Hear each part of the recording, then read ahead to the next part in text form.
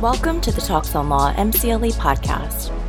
Interviews with leading attorneys, professors, and judges on important and thought-provoking legal topics. And now for the interview.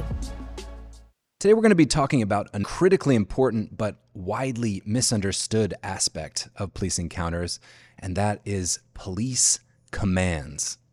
Hello and welcome to Talks on Law. I'm Joel Cohen. Today we're joined remotely by Professor Rachel Harmon of the University of Virginia School of Law. Rachel is one of the nation's top experts on police law and the author of the book, The Law of the Police. And her latest work explores how regulating police commands can play a critical role in limiting improper police coercion. Rachel, welcome to Talks on Law. Thanks so much for having me, Joel.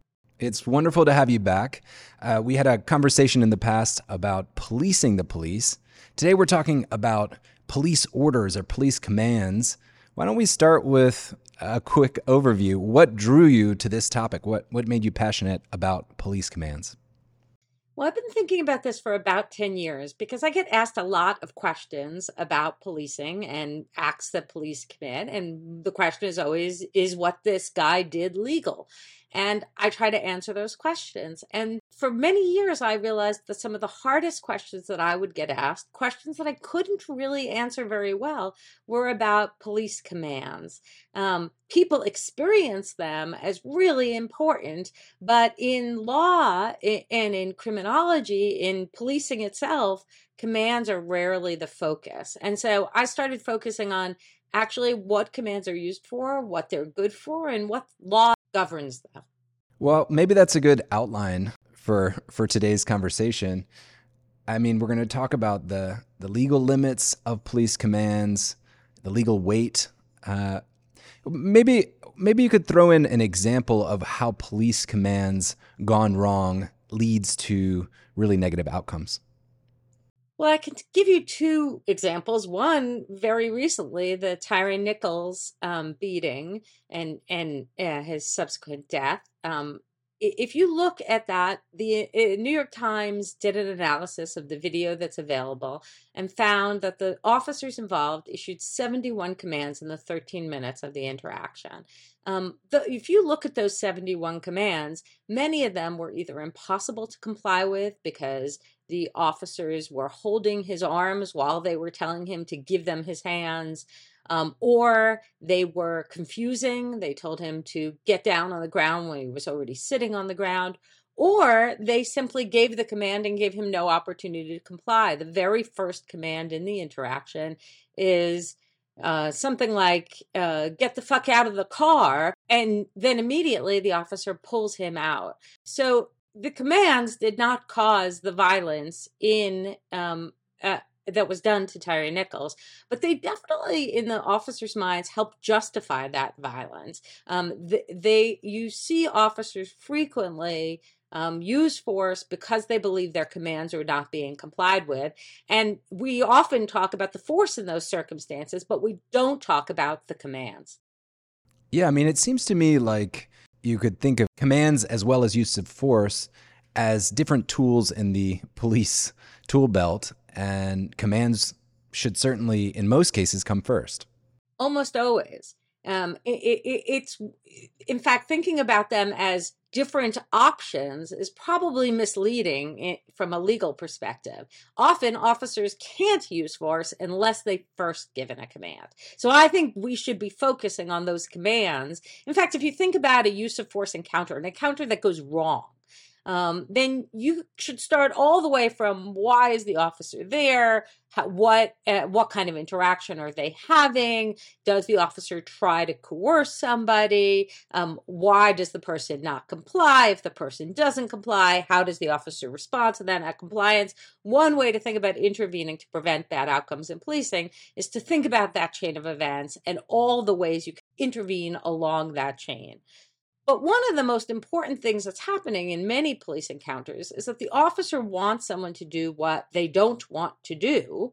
And eventually that person is, the state insists that they do it. We focus on the force that officers use, But if we focus instead on the command, we often are getting that encounter where the rubber is really hitting the road, because if the officer didn't issue the command, the force would never be justified. So this is true. I'm interested in force both that's legal, but still has harmful outcomes, and force that's illegal. And the questions are, how do we think about those interactions? How do we understand them? What law limits them? How should they be governed differently? And how can we avoid some of the worst outcomes? And as we'll discuss today, sometimes the commands or lack of commands may have a real impact on whether the force was legal. Yes, that's right. So what types of commands do police officers issue? So there's no official categorization, but I think there are three basic types of commands that you see most often.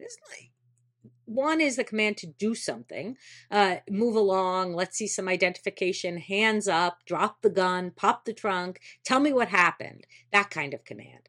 Then there are the commands to not do something, don't move, don't shoot, stay in the car. And then there are the commands that tell you to stop doing something you're already doing. That might be a command to freeze, to shut up, or to stop resisting or stop fighting. Those are the three basic categories that you hear pretty often. I couldn't help but remember this one video of someone recording a police officer in the New York City subway, and the officer said, put your phone away, stop recording. And he's saying, I don't have to do that. And I think it ended up leading to an arrest, despite the fact that perhaps that command was not lawful. Yeah. So the command to stop recording is not an uncommon one, and it is unlawful. It violates the First Amendment. In reading about policing and the project of policing, I've heard police defined by their ability to use force. Would you take issue with that? Is it the use of force or their ability to make enforceable commands? So I think there's no question that force is critical to how we think about policing, and it is certainly the most consequential thing that police officers do. They have the power in many cases to take people's lives and certainly to harm them. So I don't want to minimize the significance of force, but I do think that when we're thinking about how we govern the police, when we think about what the actual functional units of policing are, what we have is a state that often wants people to do what they don't want to do. And the actors who actually interact with people on the streets to make that happen are police officers who have broad responsibilities for keeping the peace, for detecting crime, for enforcing the law. And then we have people. And the question is, how do we get from A to B, whether that's getting somebody to stop doing something that's disruptive or to submit to an arrest, to face justice, any of those things, when we think about how police officers do that, we often focus on the fact that they have the authority to use force. But, as I suggested earlier, officers can't usually use force unless they first issue a command. Because if an officer wants you to get out of your car, you have no obligation to get out of your car until the officer tells you to get out of your car. And getting out of the car, if he doesn't tell you to, or she, could be a problem in and of itself. Sir, I didn't tell you to get out of the car. Yes, exactly. So you often have to have a command before you've done anything that justifies the use of force. And in the law, force is really only legal when officers face resistance. And so I think you're right to suggest that actually it's the power to give the enforceable command rather than the authority to use force that most characterizes our interactions with the police. This was something that blew my mind a little bit. If I'm doing something wrong and a police officer sees it, do they have any obligation to attempt to have me self-regulate first? Or can they jump ahead and take me, throw me to the ground and put me in cuffs when a simple, sir, stop what you're doing, might have done the trick? That raises some tough questions. It partly depends on what you're doing. At one extreme, you can imagine if you're an active shooter, an officer does not have to issue a command to stop you, though often they will, before he stops you, perhaps by shooting you. Right. And part of the reason for that is because the law takes it that you know your obligation to not be doing what you're doing, and you are flouting that obligation willfully. And doing so in a way posing lethal risk to other people. That's right. And we can't allow that to continue. Now, often the best way to stop you is actually to issue the command, and officers use that judgment all the time. But if it's not, then an officer can use force against you to prevent you from killing another person. And that's actually not just a matter of policing law. Anyone can use deadly force to defend another from an imminent threat of deadly harm. And so our law allows a lot of force to be used to protect people's lives. The more ambiguous situations are when you are doing something that is not, that is against the law, but is not an imminent threat to another human being. So, for example, you're trespassing on someone's property. It would be very strange to live in a world in which officers could simply tackle you at their discretion because you were trespassing, to take you to the ground. Even if they plan to arrest you, the law generally expects that you will comply with your legal obligations if you are told what they are. Now, in the case of the trespass, you're not complying with your legal obligation, but the legal options are not to force you to comply with the law, but to ticket you or cite you or arrest you for failing to comply with the law. And to do any of those things, the officer first has to tell you what to do, tell you to submit, tell you to take the ticket. And only if you don't do those things will he use force to stop you. As you said, with the caveats of, am I posing an immediate danger to others? Would a command likely result in me running away and not being capturable? But I'd like to live in a society where if I'm cutting through someone's yard and trespassing, and a police officer sees me, that they would say, stop, what are you doing? You know this is illegal. I'm going to have to cite you, rather than throw me to the ground, slap handcuffs on me, and then have that conversation. So I might distinguish between two different kinds of commands that you've raised so far. You've mentioned the command to stop doing something illegal, like this trespassing example. But also there's the kind of command like get out of the car, where you're not doing anything illegal, but you still might have an obligation to do what the police officer says to do. If you're doing something illegal, putting aside when you're causing imminent harm or imminent threat of harm to someone else, an officer might tell you to stop, but whether or not he discusses it with you first, he can arrest you. It's just that in order to carry out that arrest, so he could give you a chance to comply with the law and say, hey, pick up what you've littered, or get off that property, or whatever. But that's her discretion. Yeah, that's his discretion. He could give you that chance to comply. But if he doesn't give you that chance to comply, he can still put you under arrest either way. Okay? If you're sitting in your car, if the officer doesn't tell you to get out of your car, you have no obligation to do it. You have no way to know you would have an obligation. And in fact, there is no obligation until the officer tells you of that obligation. So when an officer issues a command to do something when you're not breaking the law, then he is both creating the legal obligation to do it and telling you, communicating that obligation. You know you can't trespass because that's in the statute books. An officer doesn't have to tell you that for you to know that that's what you're required to do. But that's not true of many police commands. When a police officer tells you to put your hands behind your back, or get down on the ground, or put down what you're holding, or stand up, or turn around, all of that are legal obligations you don't have and can't know until an officer tells you. Fascinating. They're obligations created at that exact moment. Yes. Now, there's actually a third category, which is sometimes there are obligations that are created by the law elsewhere, but you have no way to know them. So a criminal law is on the books. But let's say a judge issues a warrant to search your home. You have no way to know. That's done ex parte. You're not there. That warrant issues. An officer can come to your door and enforce that warrant. But before he can, he has to knock on your door and announce his presence, unless one of the exceptions applies. and give you a chance to open your door and let him in, precisely because we let you comply with your legal obligations, and you have to be told what they are in order to do so. Yeah, why don't we take a step back? I know that this question in and of itself may be simplistic, but do we have to obey police orders? It depends what you mean by have to obey. If the question is, can you be arrested for failing to comply with an order?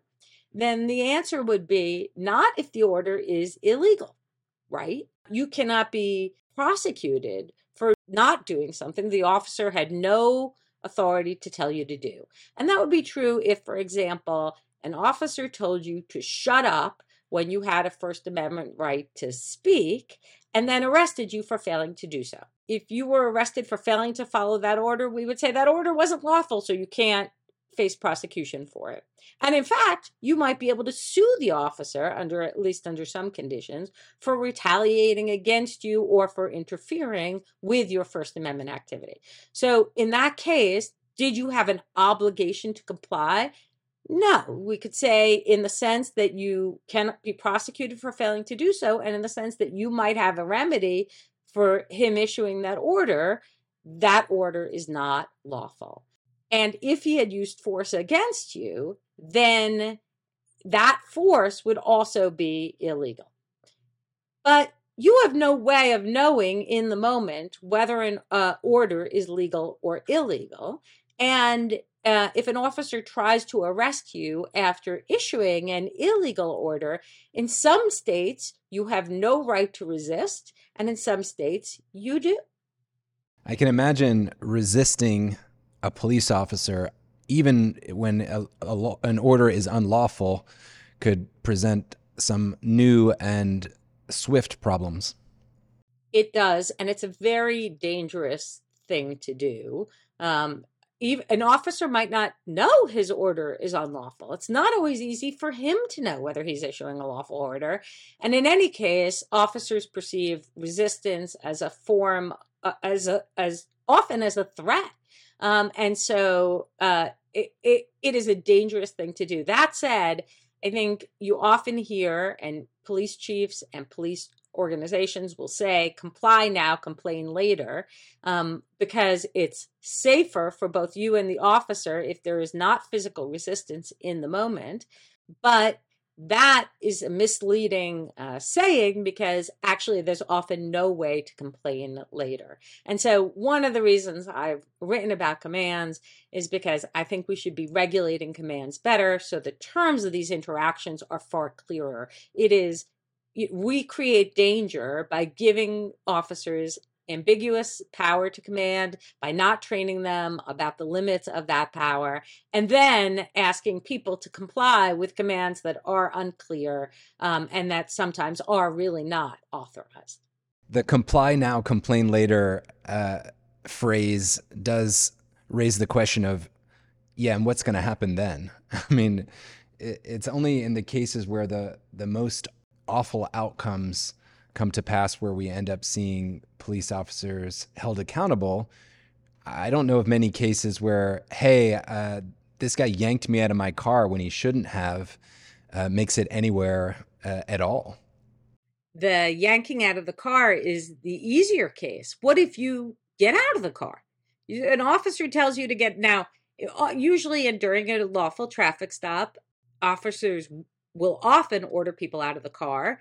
That's actually a little bit of a interesting case, because while the Supreme Court says it's constitutional to do so, many states haven't said clearly whether their law actually authorizes those orders. Most states assume, though, that their law does authorize officers to order you out of the car. But let's say an officer orders you to turn out your pockets, and he's not allowed to do so. You, fearing the consequences of not complying with an officer, are usually going to comply. An officer tells you to put up your hands or get down on the ground or turn out your pockets. You don't have to be told to comply now or complain later. You're going to do so because you're going to fear the consequences of not doing so. And it's even harder if you come from a population that is over-policed and subject to more force.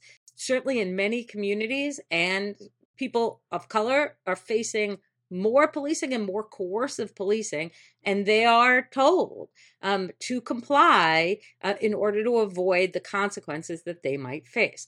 But if they do comply, you turn out your pockets, there's nothing in them, you've done nothing wrong, the officer has, then what do? You could call, you have no legal recourse in the courts. You could call up the police department and try to file a complaint saying that you were told to turn out your pockets when you had no obligation to do so.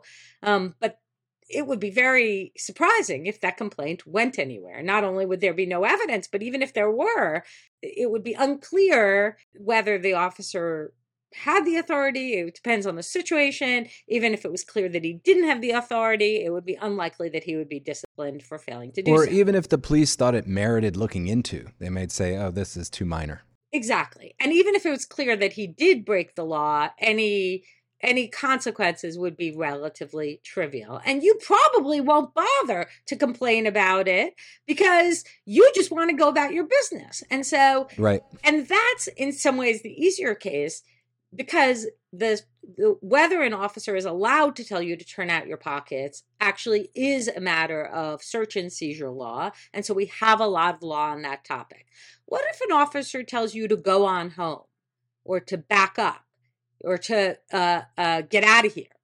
Those commands are not searches or seizures in most cases. And so there's much less law that governs them. And then if you comply, if you fail to comply, you might get into trouble with the officer involved. And if you do comply, there is no way for you to challenge it. There's no policy he's violating or even that governs what he's doing. There's no law that really regulates it. And so you'd be in you'd be very hard pressed to file a complaint, which means, and the officer would be hard pressed to really know whether what he's doing is legal or not. And that puts us in this very strange situation in which there's a lot of gray area in which officers are issuing commands and we're mostly complying with them, but nobody knows what the terms of that interaction really are. Yeah, maybe we could talk a bit about scope. What police commands are lawful, what are not justified. Do you have is there a test or is there some type of metric that you use? Yeah, so I think there are three ways to think about what the legal limits on a command are. The one we usually think about is asking whether the command is constitutional. So an officer tells you to turn out your pockets, has to have probable cause and a warrant or an exception to the warrant requirement in order to search you. Similarly, an officer who tells you to open your door and let him in better have probable cause and a warrant or an exception to the warrant requirement. An officer who tells you to put your hands behind your back has to have the power to arrest you or stop you and handcuff you. So one question is the action constitutional? And that we'll see that in the search and seizure context, but we'll also see it in other contexts like First Amendment restraints on what an officer can tell you to do. If you are getting in the way of an officer conducting an arrest, well, that an officer can order you to stop doing. But if you're just telling the officer what you think of what he's doing, whether that's arresting somebody or using force, well, you have a First Amendment right to do that, and he can't issue a constitutional order to shut you up. That's one test. A second test is that he has to give you notice and an opportunity to comply with the command, at least if it's the kind of command where he is creating your legal obligation, rather than just reminding you of a legal obligation you already have. This was something you brought up in the Tyree Nichols example where the officer said, get out of the car, but then grabbed him before any reasonable human could comply. Exactly. So that's a great example of where an officer issued a command, but then used force to enforce that command before Tyree Nichols had any opportunity to comply with the command, that to me is an unlawful order and use of force, or at least it's an unlawful manner of giving an order combined with a consequential unlawful use of force. And then the third category, and I think here there's a lot of difficulty because state law is very unclear, is that the command has to be authorized under state law. And we don't often think about this because a lot of the litigation comes in the constitutional setting. You're prosecuted for a crime, and the officer wants to use the evidence he found when he told you to open the trunk of your car, and you're going to challenge the order to open the trunk of your car by saying that the search was unconstitutional. In that case, we're not paying much attention to the order, though that's how he conducted the search. He had you open the trunk of your car. And so we focus on that constitutionality because it's very consequential in criminal cases. It'll determine whether the evidence comes into evidence or not. We don't often focus on whether the order was authorized under state law, so much so that we've started to align these two categories and treat any order that's constitutional as if it was also authorized. But officers don't get their power from the Supreme Court interpreting constitutional rights. They get their power only from the state. So if you have no authority in state law to issue an order, that order can't be issued. What's an example of an order that might not be authorized by a state? So states have not done a very good job of saying, well, can an officer issue any command that he thinks is helpful to him to control a situation, to tell you to get down on the ground during an ordinary traffic stop, for example, or to leave the scene of any arrest or crime? How far can he order you back? Those questions have not been very carefully articulated in state law, and we really just don't know a lot about what states are actually authorizing officers to do. So one thing I would like to see is some state courts being more careful about asking questions about when commands are authorized and being less likely to confuse constitutional permission with state authorization. Yeah, that's a great question, and it does bring up officer judgment. An officer doesn't necessarily have to pick the least offensive way of controlling you or the least humiliating way of controlling you. They may pick whatever comes to their mind first, or they may go the other direction and pick a way that would be maximally embarrassing or maximally impactful to you. Even if state law were clearer than it is today, we would still have questions about how officers use their authority, the discretion that exists within state law to issue commands. And some of the issues that you're raising about whether officers should be minimizing the kinds of intrusion or the kinds of coercion that they demand of citizens, I think some of those should be answered not in state law, but in departmental policies. And departmental policies are something that communities can weigh in on. So an officer might be told, actually, don't put somebody in handcuffs during an ordinary pedestrian stop or traffic stop unless there is a threat to the officer's safety, not just as a matter of because there are multiple people, then the officer perceives a threat, and so we should order everyone out of the car and put them in handcuffs. Or don't order people down on the ground unless there's a good reason to do so. Or don't order people back who are videotaping officers more than X number of feet. Or those are all things that departments can weigh in on and that communities can weigh in through departments, and then hold officers accountable in the ordinary way that we should be holding officers accountable, which is actually not in court, but in internal administrative procedures and internal disciplinary systems.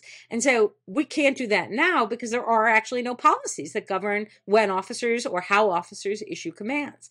We might say many things about the Tyree Nichols incident, and Tyree Nichols the officers involved are going to face many consequences. But one thing that they could not have faced is actually they might have faced discipline for using the force, but not for issuing the command in the way they did, because there's probably no policy in Memphis that governs how commands are issued. In fact, I've never seen a command policy in a department. There are sometimes policies on when supervisors can issue commands to officers, but not when officers can issue commands to the public.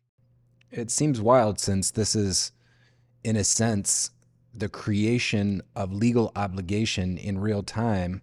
It's quite a bit of power, and I would imagine even the police officers themselves would appreciate clarity. I think so, and I think it would make them safer to boot. I mean, one of the things that happens in some police encounters is that people believe that the officer does not have authority that the officer does have. And if we had more clarity about the scope of officers' authority to issue commands, we could also educate members of the public about what the scope of that authority was. And this is especially an issue when officers issue ambiguous request commands. We haven't talked about that, but that's a big problem in policing too, which is if an officer issues a command in the form of a request, you don't always know whether you have an obligation to comply or whether you're actually being asked for voluntary cooperation with the police. Now, if you trust the police and you want to help them in pursuing their aims, which are often public safety and public order, then you won't really care much about that difference. But if your view is, I want to comply with my legal obligations, but that's all I want to do, then those kinds of ambiguous request commands can actually deprive you of your freedom, because you have no way to know whether you're being requested or cooperation or commanded to comply. And the only way for you to figure that out, and sometimes the officer won't even decide unless you ask, but if you ask, that can be perceived as disrespectful and even as non-compliant, and then that can lead to the kinds of encounters and conflicts that produce force. So we're putting people in an unwinnable situation. What if you disobey a lawful command? Yes, you can be arrested, but is that failure to comply a crime in and of itself? You'll often hear an officer say, I'm giving you a lawful order. And when he's doing that, he's gesturing to statutes that make it a crime to fail to comply with a lawful order. And some people think that those statutes actually give officers the authority to issue any commands they want. That's not true, because those statutes depend on the command previously being authorized, and they would be unconstitutional if they gave blanket authority to the police. But they do sometimes allow you to be arrested for failing to follow a command.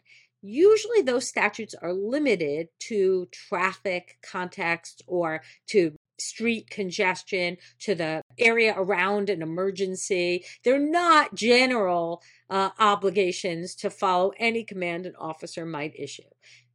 So you can only be arrested for failing to follow the command under those statutes under a narrow set of situations.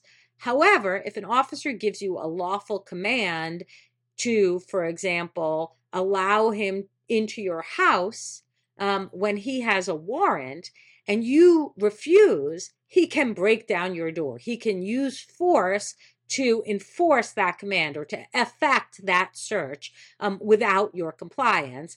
And you could be subject to a penalty later, perhaps, I guess, for failing to comply with the command because there was a warrant that allowed him to do so. So it could be an additional charge. Yeah, I mean, you don't really see additional charges for the failure to allow officers into the house when they have a warrant. But failing to submit to an arrest, yes. So if you resist an arrest, a lawful arrest, you could be prosecuted for resisting arrest. And you might resist arrest in two different ways: passive resistance or active resistance. And whether states consider passive resistance criminal is something that's going to be subject to state law. What's the difference between a police request and a police command? A police request invites you to cooperate with something the police officer wants you to do for your own reasons. So, for example, an officer says, "May I look in the trunk of your car?" and you open your trunk because you believe he has good reason to do what he's doing, and you can reassure him that you are not engaged in criminal activity by opening your trunk. Let's say he's looking for a missing person. You want to facilitate his search as quickly as possible. You let him look, you drive on. You've cooperated rather than complied. Officers request cooperation a lot, maybe more than they should. And part of the reason that they do that is because they sometimes aren't clear about whether they're asking for cooperation or actually asking you to follow an officer's request for a different reason. So a request gives you a choice. You can decide to cooperate or not to cooperate for your own reasons based on the kind of request he asks. If he said, jump up and down and pat your head, I'd really like you to do that, you might say, nah, I'm actually really busy. I'm going on my way. But if he says, I'm looking for a missing person, do you mind if I look in your backyard? You might say, feel free, go ahead. Okay. Either way, you decide based on the content of the question and your desire to cooperate with the government what you're going to do. A command is different. When an officer issues a command, he does two things. He tells you what he wants from you, and implicitly or explicitly, he invokes his authority as a reason for you to comply.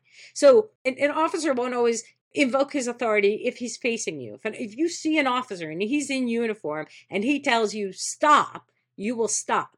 But if you are turned around, he'll shout, stop, police.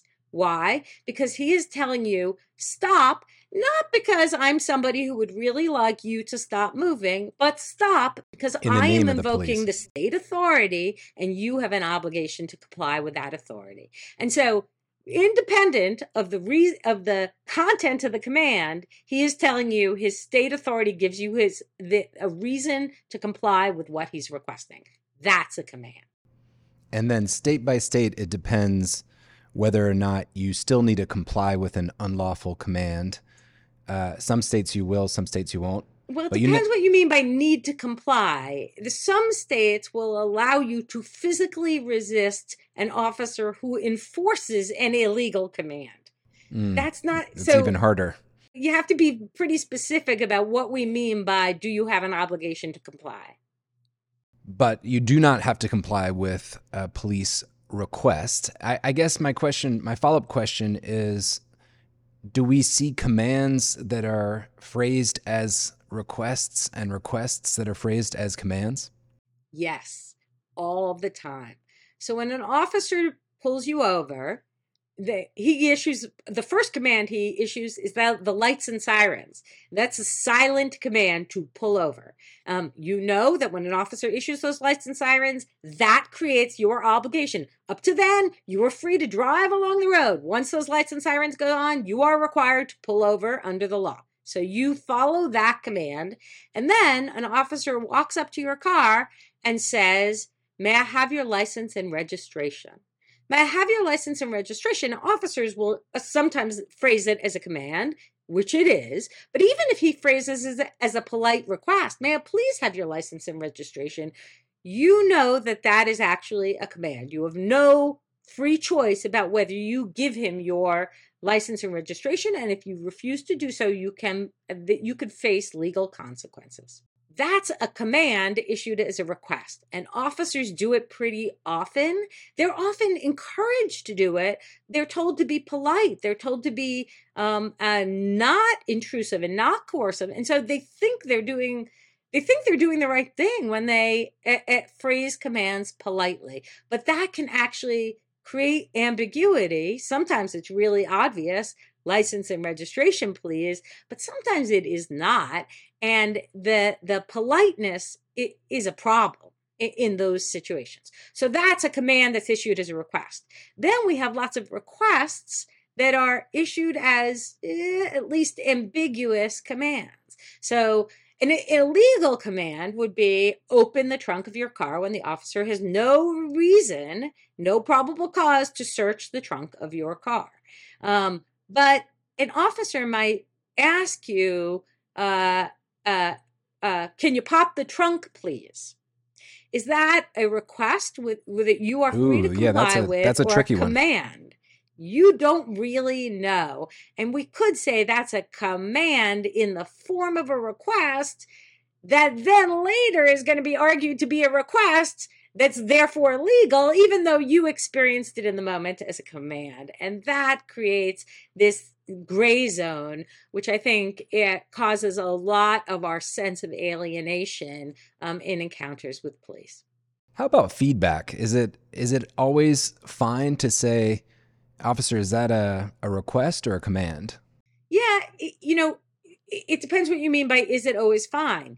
You are always permitted to ask to clarify whether something is a request or a command. And it's often a good thing to do because sometimes an officer himself will not have decided whether his statement was a request or a command. And by asking that question, you can actually force the issue. Either it is or it isn't a command. And if he says it's a request, now you have the choice. If he says it is a command, now you don't.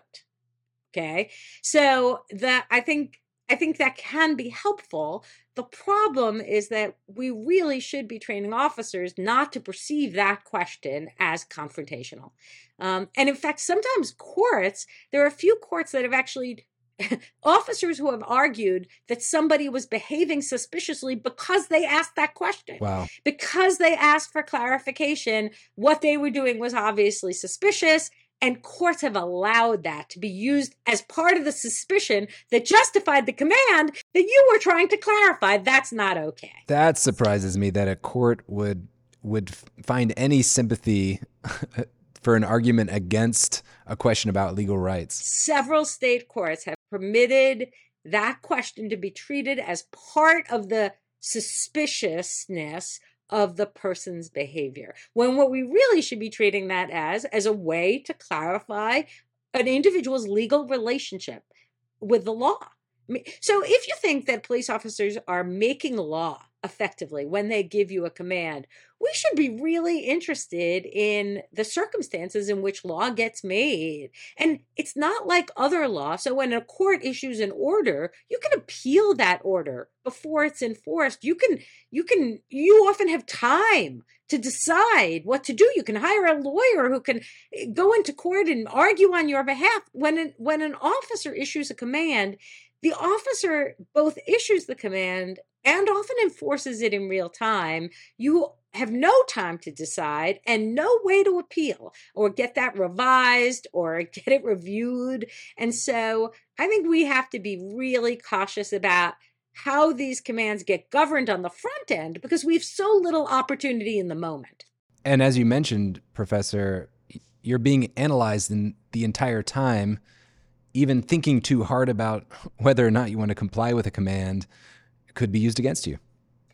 Yeah, and I don't want to attribute bad intent. A lot of the ambiguities here come from the fact that officers really often face uncertainty about whether they face a threat. They face uncertainty in their interactions with people. They don't know if you're armed. They don't know if you're drunk. They don't know if you're angry. They don't know if you plan to comply with the law or not. And they often don't know the scope of their own authority to control the situation and yet fearful about not controlling the situation. And so I think sometimes giving legal clarity helps officers too when they're trying to do the right thing. I think right now we're not training officers properly with respect to commands. For those listening for MCLE credit, let's make it easy this time. The code is 11111. Very simple. All ones. 11111. And now back to the interview.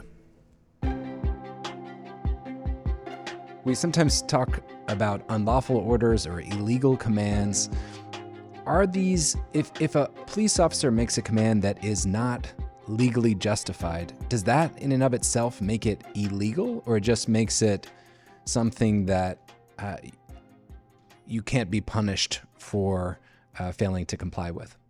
That's kind of complicated because it depends what you mean by illegal. So if an officer tells you to do something that he has no authority to tell you to do, then he can't lawfully arrest you for failing to comply. He can't lawfully use force against you for failing to comply. But if you don't comply, there might be no legal consequence for him for issuing that unlawful command. There's no it's not a crime to issue a unlawful command. And if you don't comply with so an officer does not commit a crime when he issues an unlawful command. If you don't comply with the command and he doesn't force you to comply with the command, I don't see what legal remedy there would be for that unlawful command. If an officer issues an unlawful command and then attempts to enforce it, then his actions will have legal consequences. He could be sued or he could be criminally prosecuted. But simply issuing the command is not a crime. Okay, so if the officer issues an unlawful command and then uses force to enforce that command, that force could be unjustified and thus illegal? Yeah. I mean, the force could be illegal. Yes.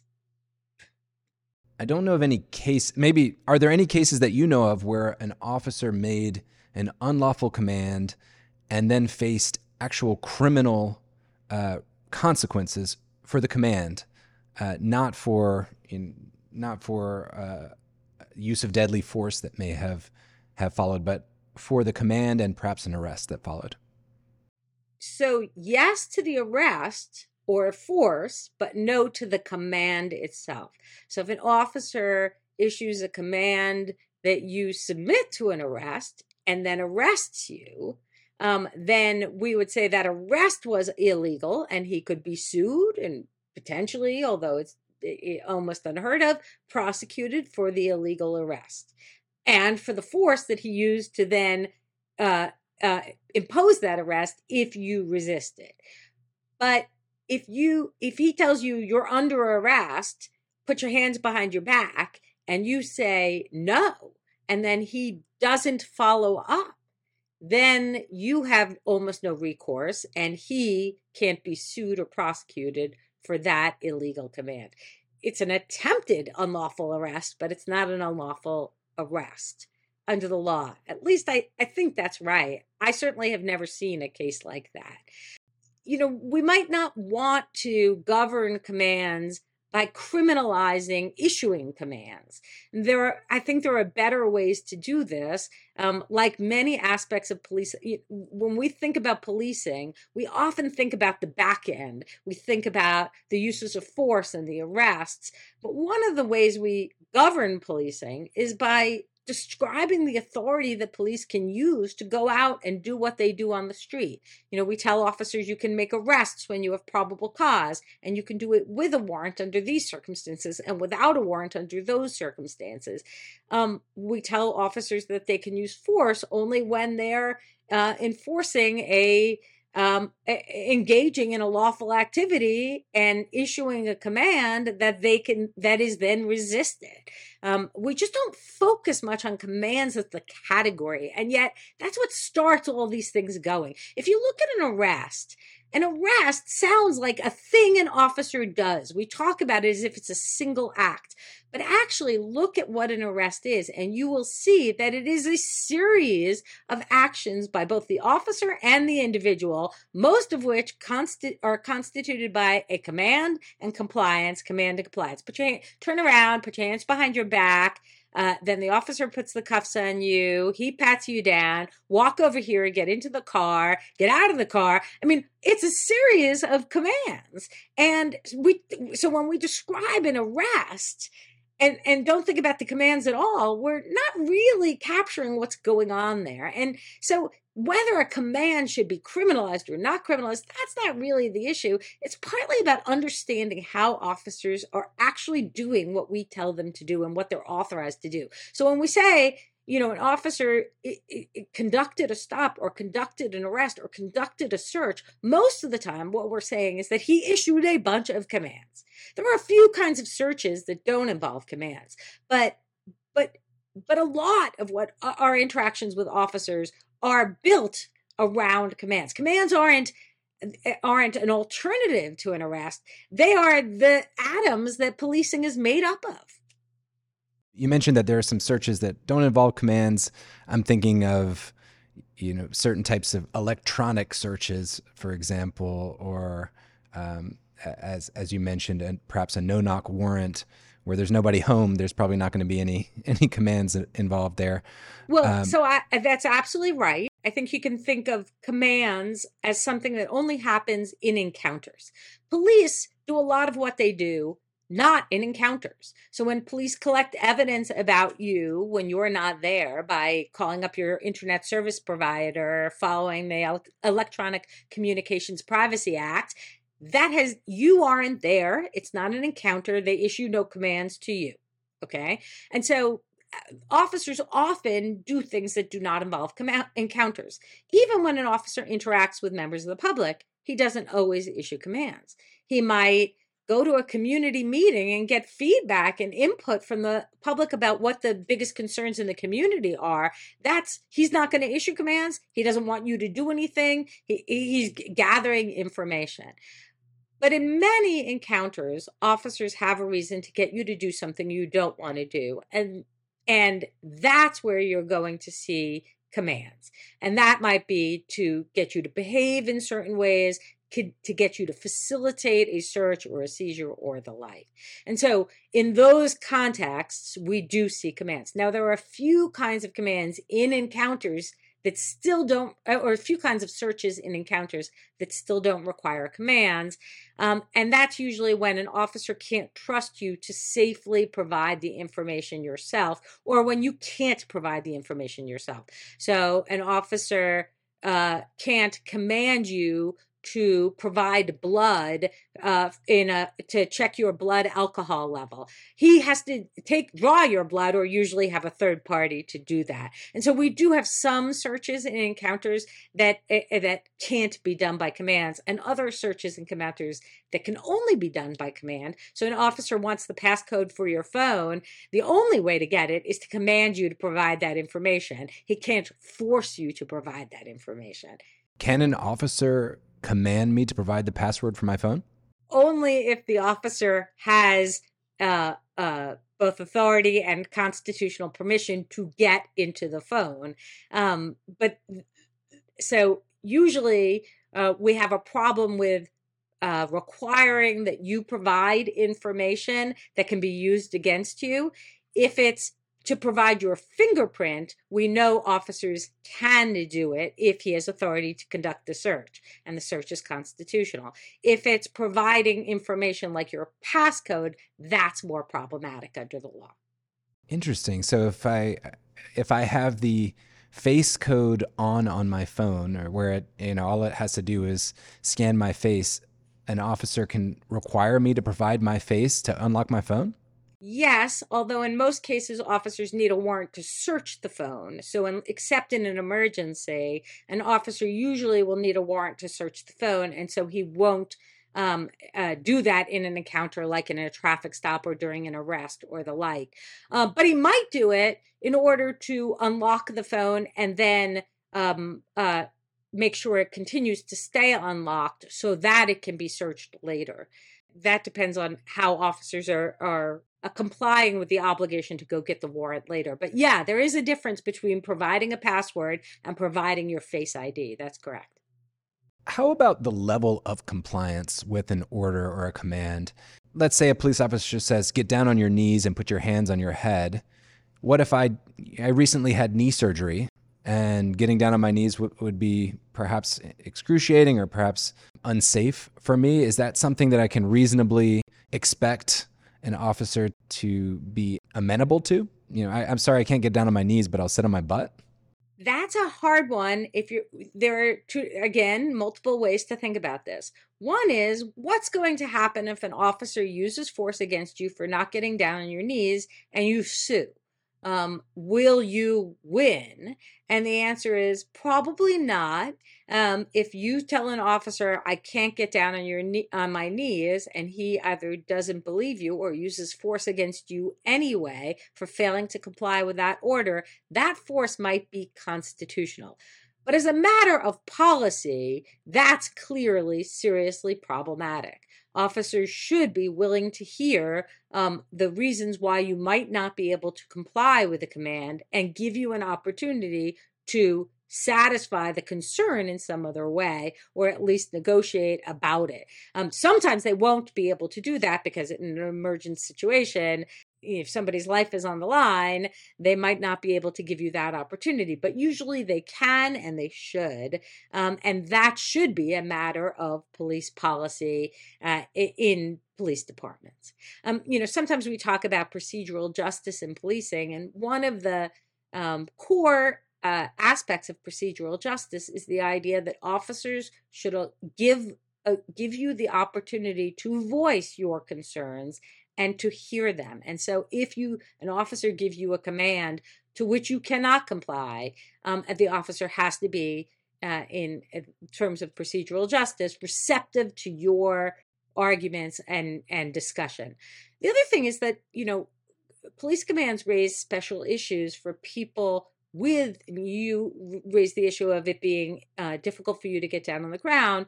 Police commands raise special issues for people with disabilities very frequently, either because somebody with a disability might not be able to understand or interpret the command. Somebody who is deaf might not hear the command. Somebody who's with autistic spectrum disorder might not be able to comply with the commands in a timely fashion, or somebody with other kinds of perceptual or mental disabilities might not be able to process the command or understand the command. And so we could have all sorts of challenges. Many of us have many kinds of challenges, and they can affect our ability to understand, to perceive the commands, or to comply with them. So one category is, can we perceive and understand the command? The other is, can we comply with the command? And for all sorts of physical reasons, somebody might not be able to comply with the command. And when we're training officers, both on interacting with people in vulnerable populations, but also in issuing commands, we should be talking about these special issues because they raise all sorts of questions in policing. And there are many encounters that go awry because somebody didn't understand a command and therefore didn't comply with it. And then force was used against them before officers had an opportunity to figure that out. We've spoken about commands, and I must admit, in my questions, I've mostly been trying to understand the rights of the commandee. But that's not to say there aren't real reasons why a police officer would want to be able to make quick commands that are obeyed. How do we get to a better balance, Professor? You talk about commands as the atoms, I suppose. Is that what you said? Yes, of course. Policing, that's one way to say it. Yes. So how do we get a better atomic structure? Do we need new regulations? Is this just a question of training? What's the answer?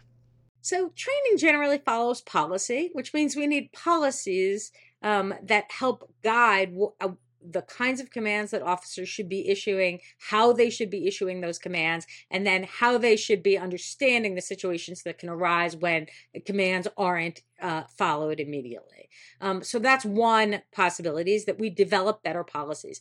But departments often develop policies in response to the law. And so state law, state statutes, states have been extremely active in the last few years in regulating many aspects of policing, the use of force and decertification of police officers, increasing, some states are working to reduce qualified immunity, there are just dozens and dozens of laws each year around policing. It might be time to start thinking about being clearer about the authority that police have to issue some kinds of commands, and in particular, the kinds of commands where officers are issuing a command to protect their safety. So an officer can't frisk you to protect himself unless he has reasonable suspicion to believe that you are armed and dangerous. But an officer in most states can order you out of the car without reasonable suspicion that you pose any threat to him. that's something that we might actually want to control as a matter of state law. Do we really want officers to have the power to order anyone out of the car, even in an ordinary traffic stop where there is no reason to believe that the officer's safety is at risk? Some states have decided against the officer doing that as a matter of state constitutional law, but state statutes haven't governed this issue. They should and could. Okay, so that's another category of legal regulation. And then there's state courts, which could just be more careful about asking the question about what state authority exists to issue certain kinds of commands. And so I do think that we could use a better governing structure, and that happens at multiple levels. Yeah, I guess. The one thing is that, I don't believe that officers should not issue commands. In fact, I actually think that commands often protect individuals by being clear about an officer's expectations, and that way setting the terms of an encounter more crisply. And officers, there are commands that officers have to be able to issue to control a situation, to protect themselves, to protect members of the public, or to get the job done. When we decide that an arrest is worth doing, then we should expect that arrest will be affected by a series of commands. That's the best case scenario. And so I think we do need to, the idea is not to ban all commands. It's to make sure that they're adequately governed and that our understandings and expectations are clear and that people have access to the law that applies to them. No one should be in an interaction with the government in which the law is completely inaccessible, not only to them, but to the lawgiver himself. Yeah, I imagine a police encounter, an arrest with no commands is going to be much more unpleasant for both sides than a police encounter with appropriate commands. Yes, in fact, all of policing would look like no-knock warrants, and I don't know if you remember several years ago, James Blake, a tennis star, was standing outside a Midtown hotel in New York and was tackled by police officers who had probable cause to arrest him. He happened to be the wrong guy, but that probable cause did not extend to arrest by tackle. He was literally standing in front of a hotel looking at his phone. It was a nonviolent crime. It was something stolen from Macy's, perhaps? I think it was a credit card fraud involving sneakers, high-end sneakers. The problem was not that he was the wrong guy, though he was the wrong guy, and that was a problem. He had been identified by a witness, so the officers weren't unreasonable in thinking that he was the perpetrator. But even if he were the perpetrator, it was unreasonable not to issue commands in order to effect that arrest. And so that's an arrest where we say, hey, that force never should have been used before a command was issued. And it was. And so I think there are lots of situations in which commands are the better outcome, not the worse outcome. But that doesn't mean that they should be ungoverned. Looking forward, are there any standout examples of, I suppose, police departments or states that are leading the charge here, that are actually putting policies in place that are smart, that could help? I think there are a lot of police departments and states that are making an effort to deal with the consequences of commands, to think about when arrests might be unnecessary, or to think about when force could be avoided. I don't think that anyone is taking on specifically the problem of commands. And that's partly because we have not recognized the significance of commands in policing. We've really buried them. We read cases on constitutional law and the commands become invisible because we call it an arrest or a search. And so until we recognize the significance of commands in how people interact with the police, I don't think we're going to regulate them properly. That's part of what I'm trying to do. Rachel Harmon is a professor of law at the University of Virginia School of Law and the author of the book, The Law of the Police. Rachel Harmon, a pleasure as always. Thank you. For more legal explainers and interviews with the titans of law, visit talksonlaw.com. If you're earning MCLE for this interview, you can enter your confirmation code at talksonlaw.com/podcast to get your certificate. Join us again soon for more cutting-edge interviews on the Talks on Law MCLE podcast.